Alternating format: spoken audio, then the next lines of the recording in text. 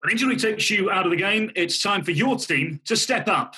At Allina Health Orthopedics, you'll get expert care backed by a whole health system of providers with convenient locations, virtual options, and an app that gives you 24/7 access to your records, test results, and care team. You're always close to the care that you need.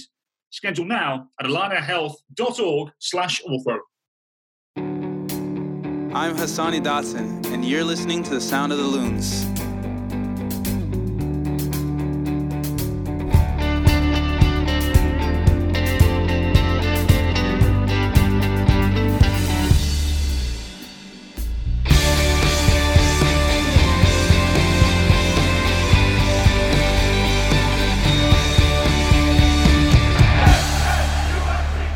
Good morning, afternoon, or evening, depending on when this finds you. Welcome to the Sound of the Loons podcast presented by Allina Health Orthopedics. I'm Steve McPherson, and I'm joined by Callum Williams as Minnesota United looks forward to a rematch with Real Salt Lake before a solid 3-week break for international play.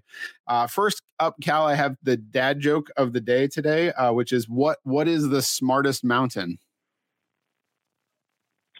Don't know. Go on. It is Mount Cleverest. Oh, for goodness sake. Thank you, family, for getting me a dad joke calendar. Here's the very important thing I want to start with today. Because I was thinking about this. There was a discussion about this. You were a fan of pizza, correct? You enjoy a pizza? Oh, yes. Okay. Yes. Who doesn't like pizza? Well, I mean, some people, I'm sure. So here's my question for you. Not like your favorite pizza or whatever like that. If you're ordering a pizza, from a place for the first time, like it's just a regular pizza place. It's not a fancy place. It doesn't have something weird. It's sort of like a basic pizza place you need to get a pizza from. What's your go-to combo like for toppings? Like what do you order from a pizza place to sort of establish the baseline of how good is this pizza? Will I order it in the future? Like what's the go-to for you? It's a couple, really, Steve. So, I mean, if it's just like a generic pizza place, I would always say you go with the tried and tested pepperoni. I don't think you can ever go wrong with that. There's a wonderful place here in the Twin Cities, which for people watching and listening, if they haven't tried it out, I recommend. It's called Young Joni. It's in Northeast. It's sensational. Would highly recommend people have a check out of Young Joni because the way that they cook their pizzas is really, really awesome. And they have this Korean barbecue thing, Steve, that is just sensational. So absolutely. Yeah. So it's a tough one, really, Steve, because I'm one of these people where I'm like, I'm not really too bothered about what's on the pizza as long as it's not pineapple. Okay. I'm not really too fussed, to be honest, but I'm partial to a little bit of chicken on some pizza as well, I must admit. First of all, Young Joni seconded. I think that Korean barbecue pizza that has short rib on it is maybe one of my favorite things in the Twin Cities to eat. So absolutely. Young Joni, however, is not a regular pizza place. I mean, their pizza is excellent, but you're not going to just have to pick out pepperoni. You get like cool pizzas at Young Joni. I think that pepperoni is good. If a place can get you a good pepperoni pizza, what more could you really ask for? I do like to try sausage because if a place has good sausage, that can be excellent. I like the supreme, like if you get like the peppers, onions, sausage, pepperoni, maybe black olives or mushrooms, something like that. You get like a little sense of both how the veggies are and how the meat is and how it all works with the sauce. And maybe you can decide like, all right, this is solid. We can go forward with it. But you bring up a good point with the chicken because sometimes there's places where like one particular pizza might be good. Like maybe their average pizza is not fantastic, but they have something that's particularly good. I like Parkway Pizza, there's a couple of them in the Twin Cities. There's one here in Northeast as well. And it's like, I'll be honest, the pizza is not anything like special. It's sort of very normal pizza, but they have a barbecue chicken pizza that has tomatoes and barbecue chicken and barbecue sauce, and it's quite good. And so that's one of those things that like it's an edge case. Like I wouldn't necessarily call it my go-to for pizza, but it's got a couple solid choices on there. But I'm with you. Pizza is pizza. It's pretty hard for it to be too bad, I think. Yeah, my wife and I actually made pizza, not entirely from scratch, but you can go and buy the dough in one of the supermarkets over the road from us here, and we decided to make pizza on top of the dough, and did the whole thing, spread it out, and put whatever you want on it. And we've become quite a fan of doing that, actually, because you can essentially put whatever you want on your pizza. So it's never a bad thing. Yeah, pizza at home is great. On the grill is fantastic. I haven't tried it yet on the smoker. I've heard that you can do some cool stuff on. I have a Traeger, and you can do some cool stuff smoking pizza. So I may have to try that. I do love a good smoked mozzarella, and then you can do fun stuff. My wife makes a pizza that's like olive oil based rather than red sauce based, with corn and red onions. It's really good. And then there's one that's like barbecue chicken and zucchini. That one's quite good as well. So yes, the freedom afforded you by making your own pizza is fantastic. Speaking of adding new ingredients to things, you have come from training and you have gotten to see Adrien Hunou and Franco Fragapane at training. What have been your first impressions of the two of them? Very good. Instantly, you could see they both add a lot of quality. I loved Hunou's runs off the ball. He toes the line very well, plays off the shoulder incredibly well. He was high pressing, as we expected. He was quick, as we expected. He's direct, as we thought he would be. He's going to be a very good addition for this team. And I think with the way that Adrien likes to play, I can see Adrien Hunou scoring a lot of goals in this team as well. So really good first impression. To see him in the flesh for the first time was great today, Steve. And then Fragapane, just a little guy. I didn't realize I think he's something like 5'4" or something. He is, he's a small individual, which is funny because, it's funny, isn't it? Instantly people view that as a negative. Lionel Messi was told he was too short to play football, and look how that worked out. Really, really good feet. Really good in tight spaces. I noticed a lot. He, as I said, I think I put it out on social media when the signing was announced, Steve. He's one of these inverted wingers where I think his preference would be to cut in on his opposing foot as opposed to go down to the byline and cross the ball in. I think he'd rather cut inside and play a through ball in, which is good because it also, with the way that Adrien likes to play, it allows the fullbacks to push forwards. It allows the fullbacks to be the main service from out wide in terms of crosses coming from out wide. So I think that they're going to be two really good additions for the team, Steve. And let's get them integrated as quickly as possible. Let's get them settled in as quickly as possible as well. Obviously, they've been here over the off weekend, so I'm assuming they've been apartment hunting and what have you over that time. So let's get them settled in as quickly as possible and on the field as quickly as possible as well. I would assume, Steve, because Fragapane, prior to coming here, it's a good job he arrived when he did, and he's had a bit of time to rest, because prior to coming here, he played 4 games in 11 days for Tajeres.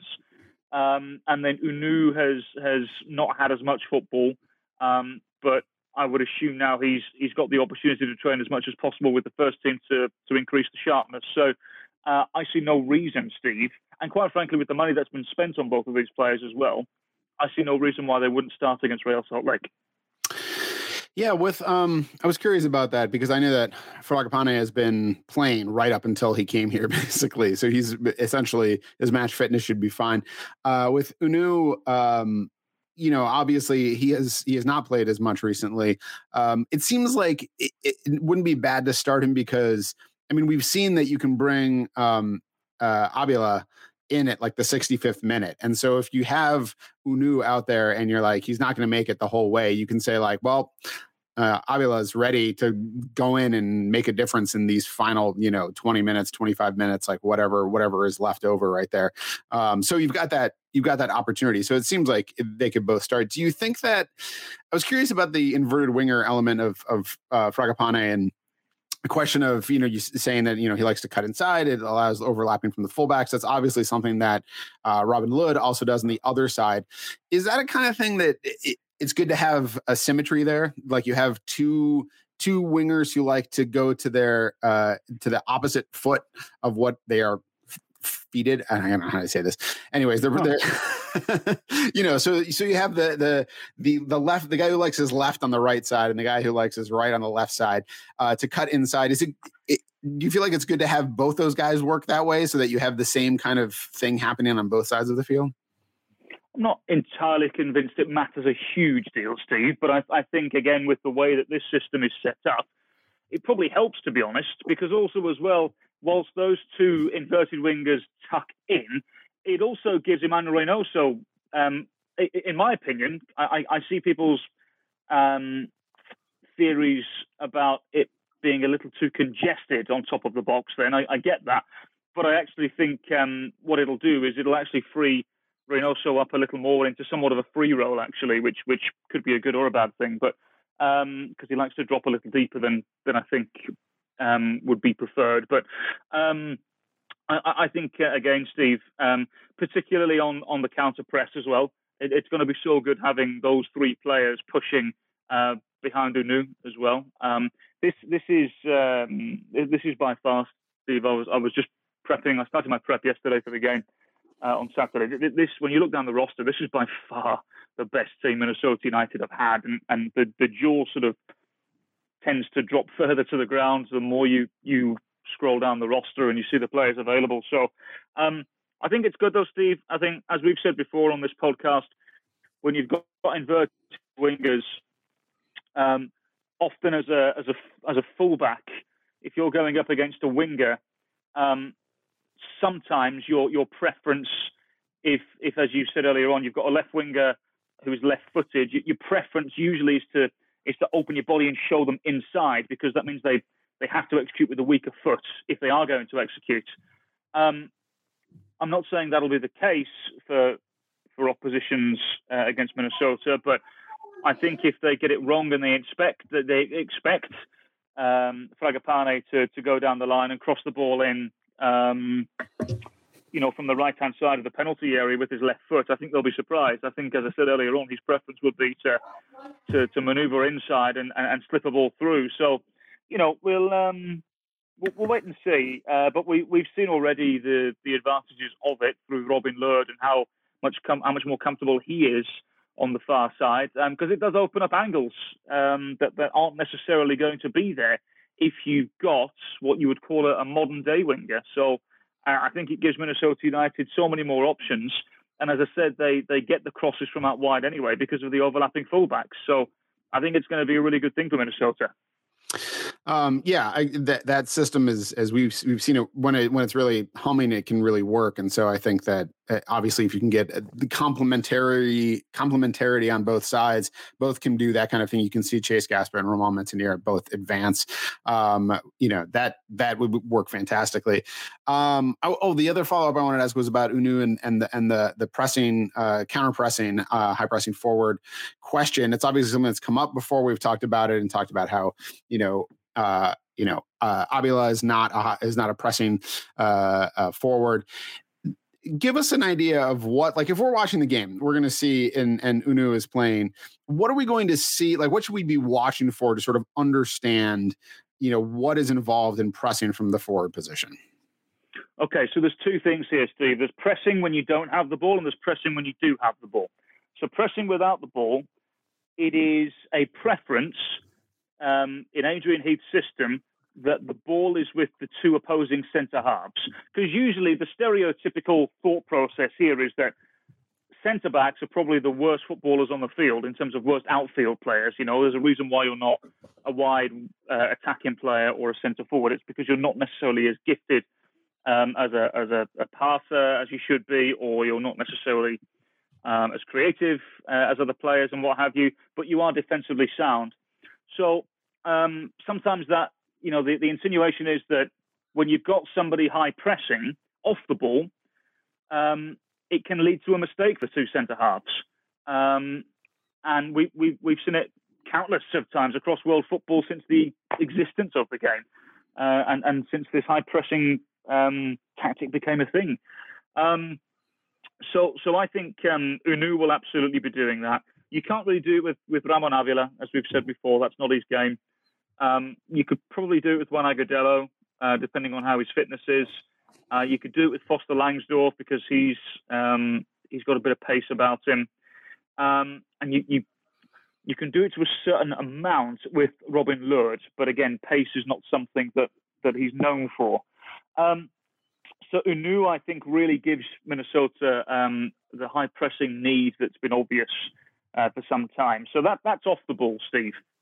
And as I said, it's essentially you are closing down, you are making it awkward for the two central defenders in particular, the goalkeeper, the two fullbacks as well, but essentially the two centre backs. On the ball, again, it's one of them where, let's say, for example, Emmanuel Reynoso picks up the ball, right? And he's able to get away from the nearest challenger. So let's just say, for example, let's assume this weekend Everton Luiz is playing in the central midfield for RSL, right? Mm-hmm. So Reynoso picks the ball up, and Unu straight away will start to press off the ball. He'll start to push forwards. He can only go so far because obviously if he goes too far, then he's offside when the pass comes in. But if he presses, it does force the two centre-backs backwards. It does, because they have to mark him, especially when you've got somebody like a Reynoso with the ball at his feet. You can't take that risk of not being closer to him. Because if you just let him go, sometimes that pass is as crisp as it needs to be, and it's played through, and all of a sudden you're high up the field as a centre-back, and you're looking behind you, and you've got Adrien Unu, who's had a touch or two, and he's behind, and he's going to score. So what's going to happen then is, as I said, Unu will press, and I expect the wide players will press in this system as well. And also the fullbacks will press as well. You'll notice, Steve, as soon as Reynoso gets the ball at feet, everybody turns. The transition is so obvious. And as I said, what it does is it puts the opposing backline under so much pressure. So when Minnesota have the ball, I think Minnesota are probably the most, when they have the ball, they're the most obvious pressing team in the league right now. And that's okay. That's a good thing. There's nothing wrong with that at all. But I think this is going to really work for Minnesota, Steve, having a high pressing forward. I can't remember off the top of my head Minnesota really ever having a pressing centre forward. If you go through the names over the years, I mean, Ramirez was never a pressing forward, and yet he had a good return in 2017 with 14 goals. Rodriguez was not a pressing forward because he was a target man, and that allowed Minnesota to play that way for a bit. Kai Kamara is a box forward and a target man. So Minnesota... And Minnesota played that way for a long time as well, where the ball was pinged out wide and the crosses would fly in, and the aim there was to find the target man. I can't remember off the top of my head, Steve, Minnesota ever having a proper pressing centre forward. So I think this is going to be really good, Steve. And as I said, it'll frighten the living daylights out of the opposing back line when Minnesota pick the ball up and all of a sudden you've got 4 or 5 players that are pressing towards your goal, because as a defender, there's only so much you can do against him. Yeah, it's and there's sort of that numbers game to play, right? If you've got Reynoso in attack and you've got both wingers pressing, you've got the fullbacks pressing, that's essentially 5 people going forward, against a 4-man backline.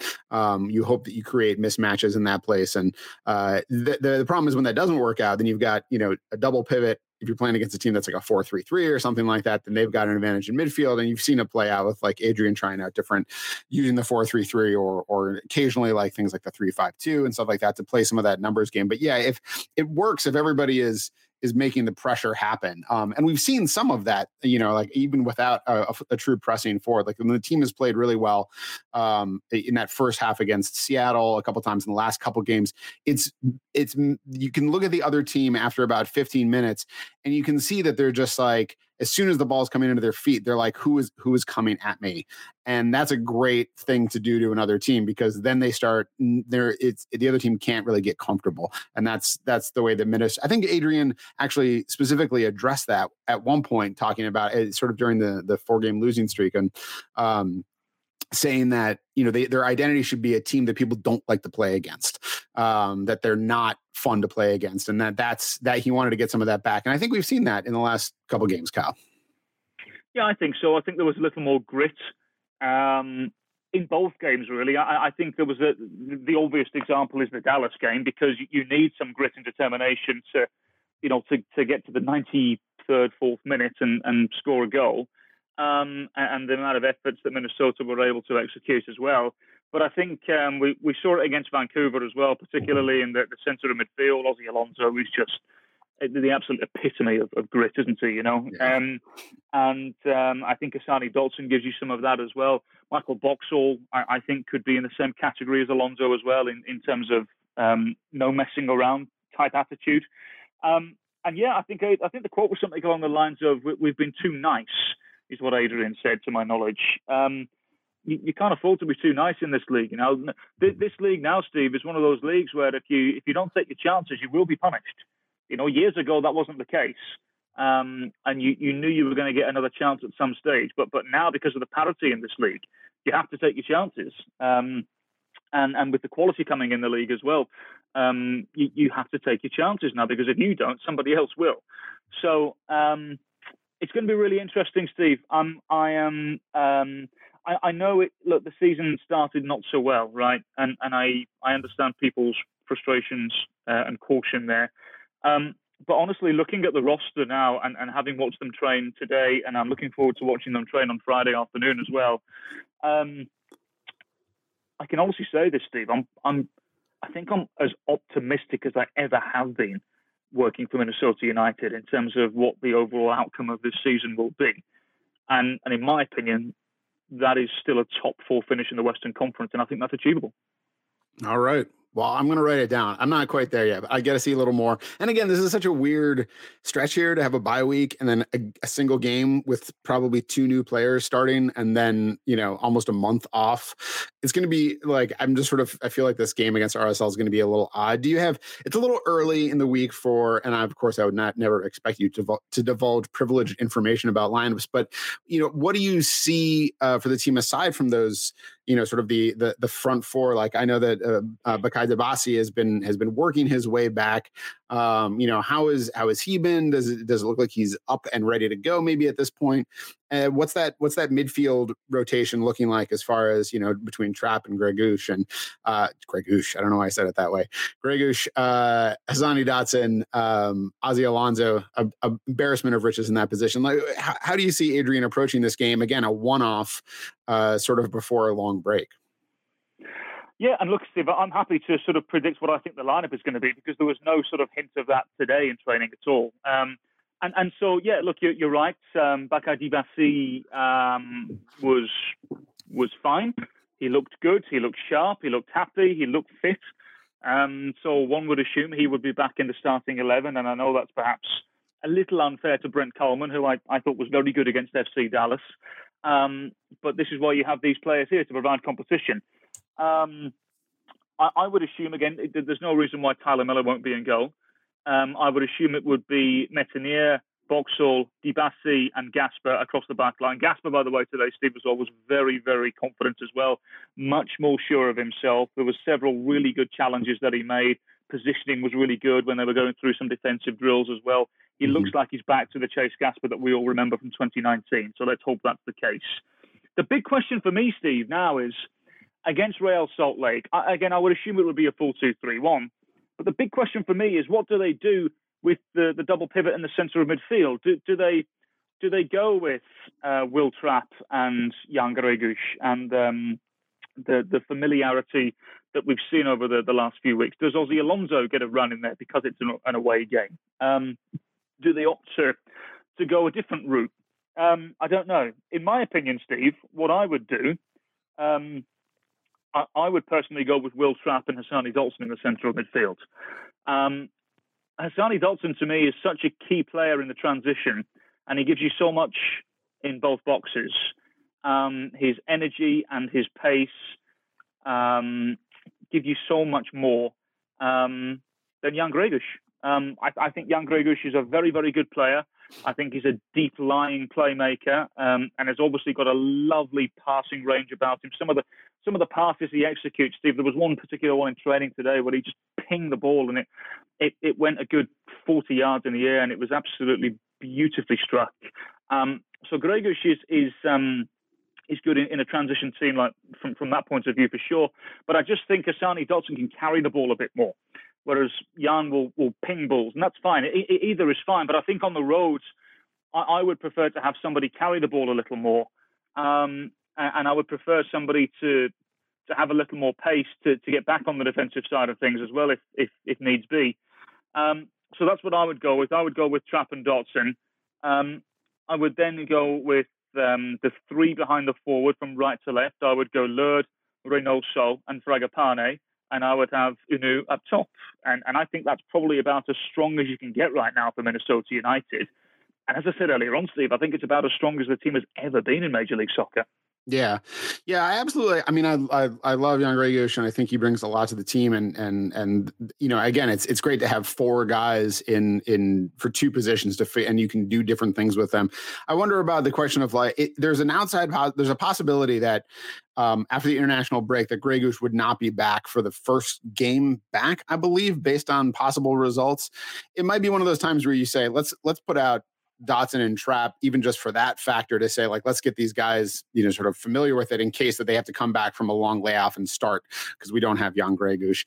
And also, to your point, you sort of give Dotson is more aggressive and forward than Gregus, and then Trapp gives you some of that pinging ability also from the back. You're losing, I would say, between Dotson and Trapp, you lose, if you don't have Ozzy, you lose some of that simple defensive grit and tenacity and that sort of natural tendency to drop back between the center backs and kind of like hold things down at the top of the box. But you know, you've only got two positions, you can't have everything, so you sort of need to pick your poison to some extent, I guess.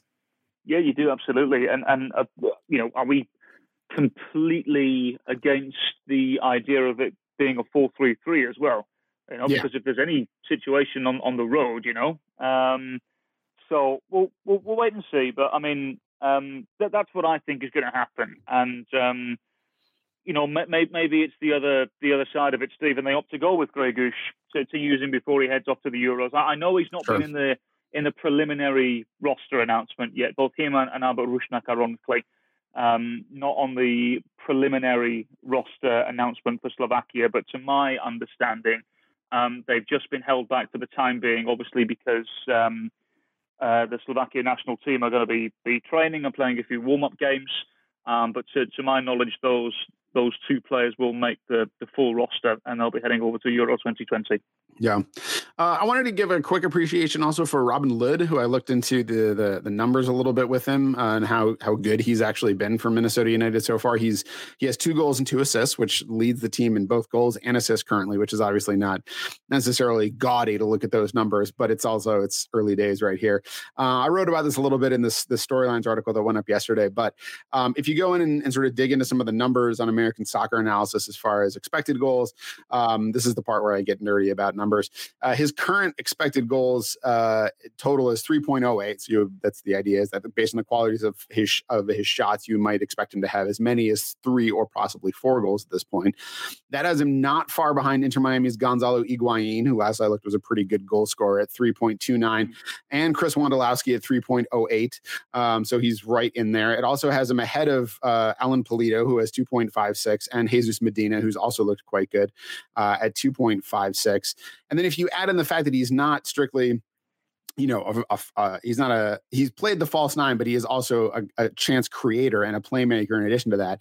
If you do expected goals plus expected assists, he has 4.32, and that means he's only behind Rui Diaz, Chicharito, and Gil in the league. So he's 4th in expected goals plus expected assists, and that company is excellent. I mean, Gil has looked like, you know, an MVP worthy player for New England Rebs team that's leading the Eastern Conference, and Chicharito and Rui Diaz are 1 and 2 in the Golden Boot race. So that's quite good company. And the thing that I particularly like about it is he's not a very ball dominant player. Like he both as a scorer and a playmaker, he receives the ball and he makes the move. He's either scoring or he's making the next pass. He's 11th on the team in touches per 90 at 44.09. So he's not touching the ball a whole lot, but what he's doing with it is fantastic. I mean, he's also 2nd in touches in the box per 90 at 7.11 behind only Avila, who I think has like 12 or something like that. So obviously a part of that is he's playing the role of the forward. But again, he's not getting a ton of touches, but what he's doing with it is fantastic, and he's getting them in high leverage spots. And I wanted to give a shout out to him because I think everybody has figured out that he's a good player, but he did suffer a little bit, I think, coming into the league when he did, coming off the back of a long season and a layoff. And I think he's just showing how valuable he is to the team, Cal.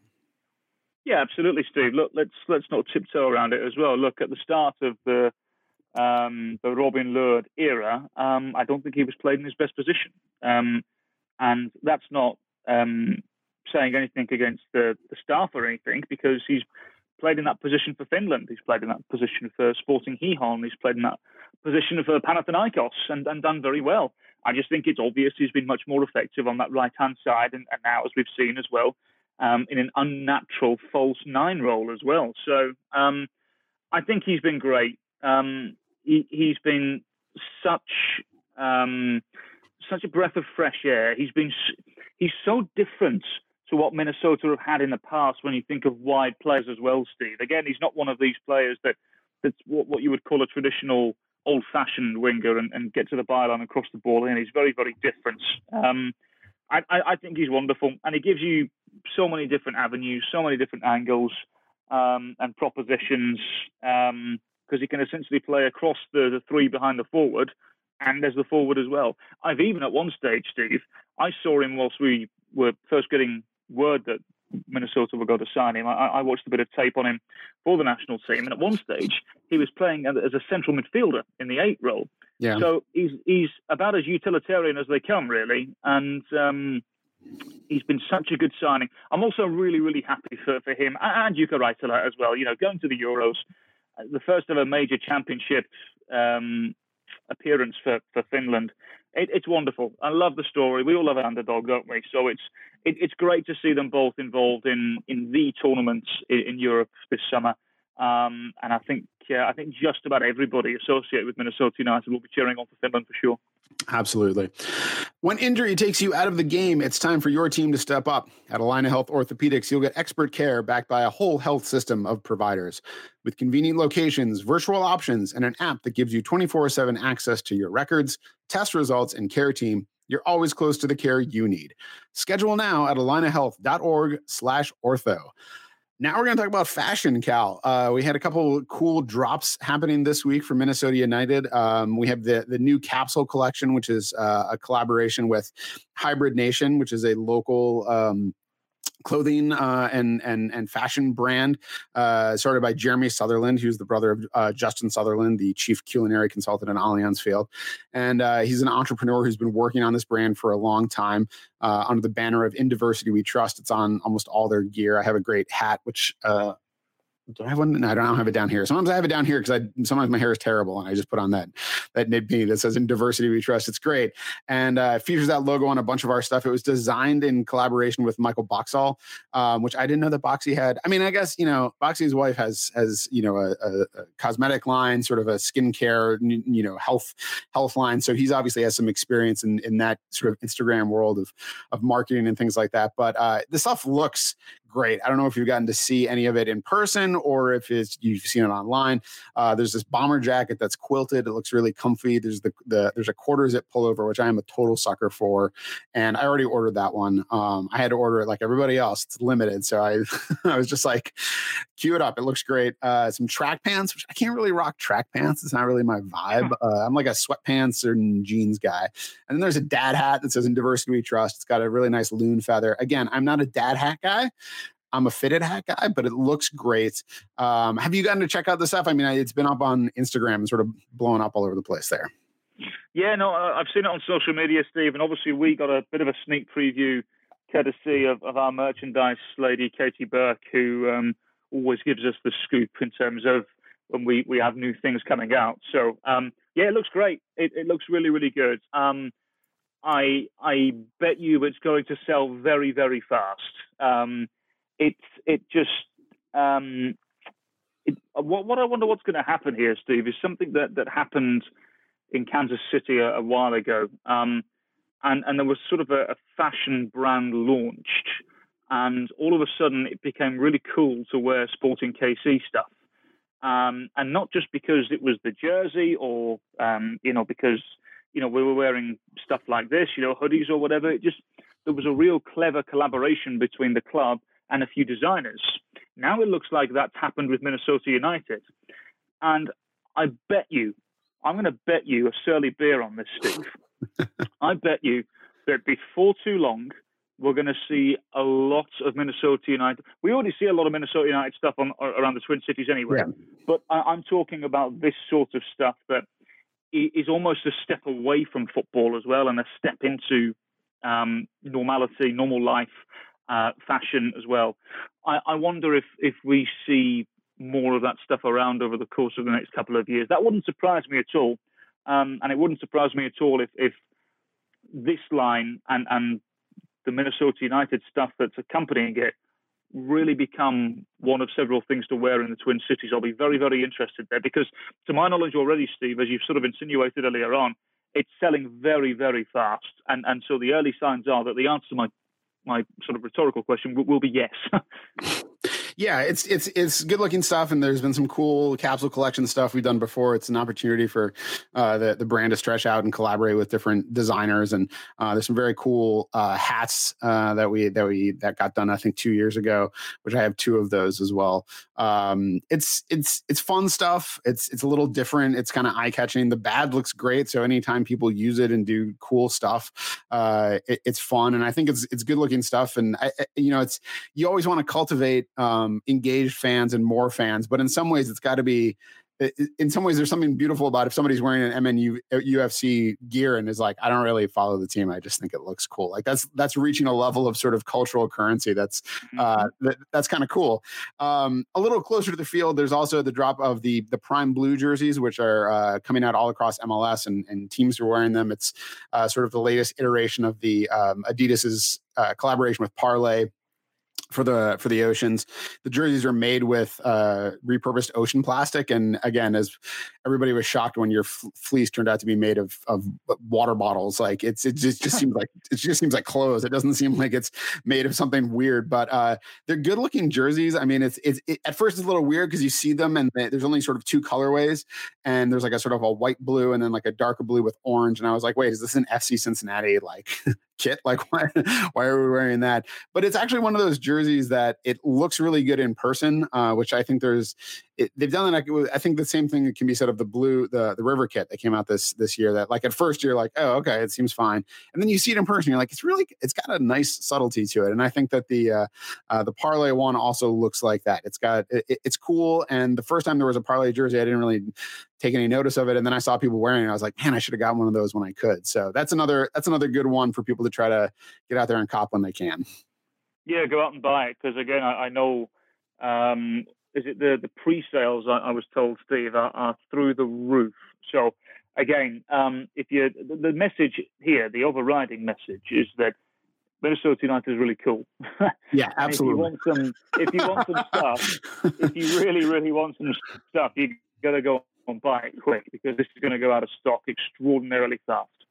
Yeah, my quarter zip pullover is waiting at the store for me. I just haven't gotten to get over to Allianz Field yet, but it's sitting there somewhere, and I'll have to go pick it up myself in person. Let's close by just talking about RSL a little bit, sort of focusing on the upcoming opposition.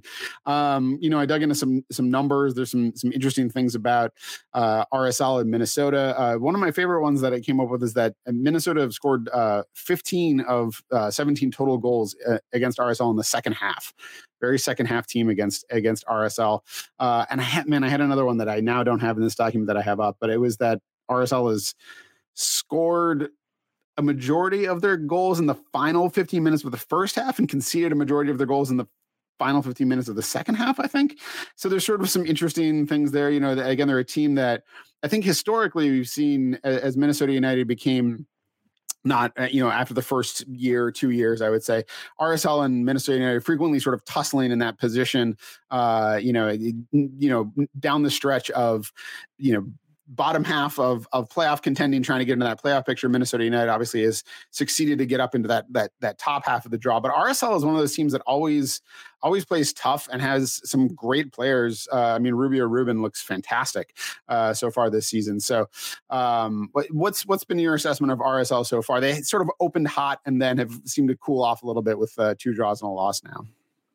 Yeah, but I think a lot of people expected them to be really in the basement, Steve, and not have a lot about them this year. I think they've been incredibly astute in the transfer market so far. I hear they're about to add a couple of more pieces as well. I don't know too many details there, to be honest, but the point is that they're probably going to get better than what they are at the moment as well. Rubio Rubin has been a revelation so far, 4 goals in the last 4 games. And this is a centre forward who was really looking for an opportunity. Bounced around Europe. He played in the Netherlands, Denmark, Norway, and ended up playing in USL with San Diego under Landon Donovan last year, just so he could play and keep himself fit. And I think the idea was that hopefully he would get an MLS move. And Real Salt Lake have given him that opportunity, knowing that Bobby Woods, the US men's national team forward, is set to join them mid-June, I believe. His wife was giving birth in Denmark, so I think they opted to stay in Denmark, and he'll be available in the summer. But in the meantime, it was the understanding that Rubio Rubin would be the centre forward of choice. And so far, so good. He's looked really, really good. The bicycle kick that he scored earlier this year was absolutely outrageous, and that sort of goal belongs anywhere in world football. That was absolutely sumptuous. That was the major questions I've really got now for Minnesota against Real Salt Lake is, how do you contain Damir Kreilach? Because Kreilach is one of these players where, when he was playing for Union Berlin in Germany, Steve, I always saw him as a traditional number 8, as a box-to-box type midfielder. He's played at centre forward for Real Salt Lake. At the moment, he's operating as a 10 and a half-ish. And no one really seems to know what his preferred role is in this Real Salt Lake system. But whatever he's doing it very well. 2 goals and 3 assists in 5 games. So that's always a bit of a head scratcher for me, because his game with this team is so unique. I think it often delivers a head-scratching moment or two for opposing coaches, because there's no real traditional way of getting the better of him. So that's a really intriguing proposition for Minnesota to deal with. He's also a big boy as well, so he's very dangerous on set pieces. So that'll be a danger area for them as well.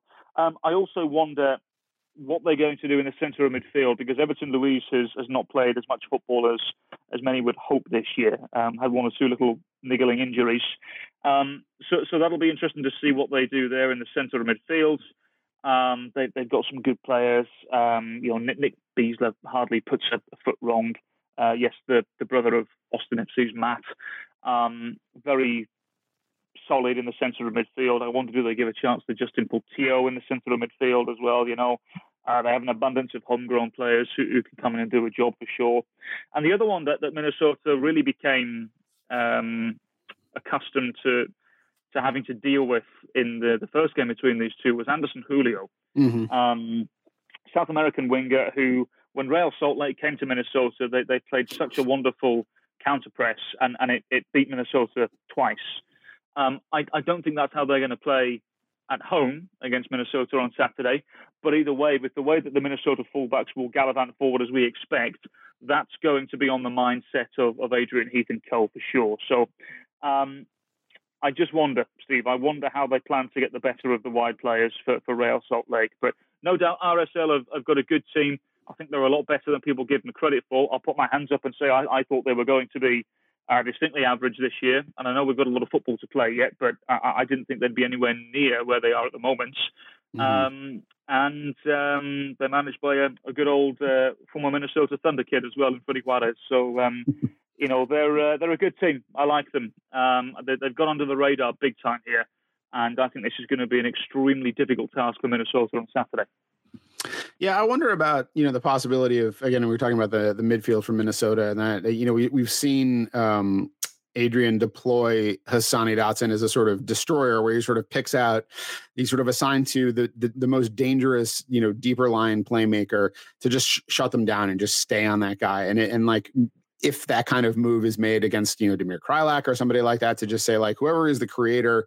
I mean, again, Kreilach sort of toes that line as far as being an attacker and a distributor, but who's that guy? Does that help as far as allowing the fullbacks to come up forward if you've got somebody else who's sort of pinning down the guy who's trying to make things happen on that counterattack? And again, like you said, counterattacking might not be on the menu for RSL at home. That tends to be a thing that you see more from teams when they go on the road and they need to sort of play against, a team that's feeling themselves at home. So, it's always interesting. RSL has been a good team to play against. Unfortunately, the Loons aren't going to get to have their revenge on David Ochoa, who won't be available in goal. So that'll have to wait for another time, I guess, Cal. Yeah, absolutely. And I was going to point out, actually, one thing for your game notes here, Steve, as well. The last time, well, I fully expect Zach McMath to be the goalkeeper, by the way. I know there's one or two suggestions that Andrew Putner would be in goal because he's been the second choice for RSL. But I think Zach McMath may very well come in because he is experienced. He's played for Vancouver, Philadelphia, and Colorado over the years. And he actually started and played for the Real Monarchs, the USL team for Real Salt Lake this past weekend. To me, that says they're trying to get him a little bit of game time. They're trying to get him sharp and ready for the game to come against Minnesota. But anyway, in terms of your game notes, Steve, the last MLS appearance for Zach McMath was in September of 2020, last season, when Minnesota beat Real Salt Lake by 4-0. So there you go. There you go. Good tidbit. We'll wait and see, but I would expect it to be Zach McMath in goal for Real Salt Lake. Let's not forget as well that Albert Rusnak may want to give a good performance as well, just before he heads off to Euro 2020 as well. Paulo Ruiz is so underrated in the centre of midfield as well. So they're a good team, Steve. If you offered me a point away to RSL right now, I'd absolutely take it. Yeah, I think absolutely. When you're looking at, obviously, coming off of 4 losses and then 2 wins, you're like, we got to keep winning. But hey, a point is a point, and you got to take it where you can. And on the road, sometimes that's about as much as you can hope for. So we'll look forward to that this weekend. I would look forward to 3 points as well. Thanks for joining us for the 146th Sound of the Loons podcast. 6th is hard to say. Presented by Allina Health Orthopedics. Be sure to leave us a nice review on iTunes, or at the very least a 5-star rating, and follow the team on Twitter at MNUFC. You can follow Cal at CalWilliamsCom. You can follow me at Steve Entris. Apologies, as always, to Richard Wagner. And remember, there's only one person in this whole world like you, and people can like you exactly as you are.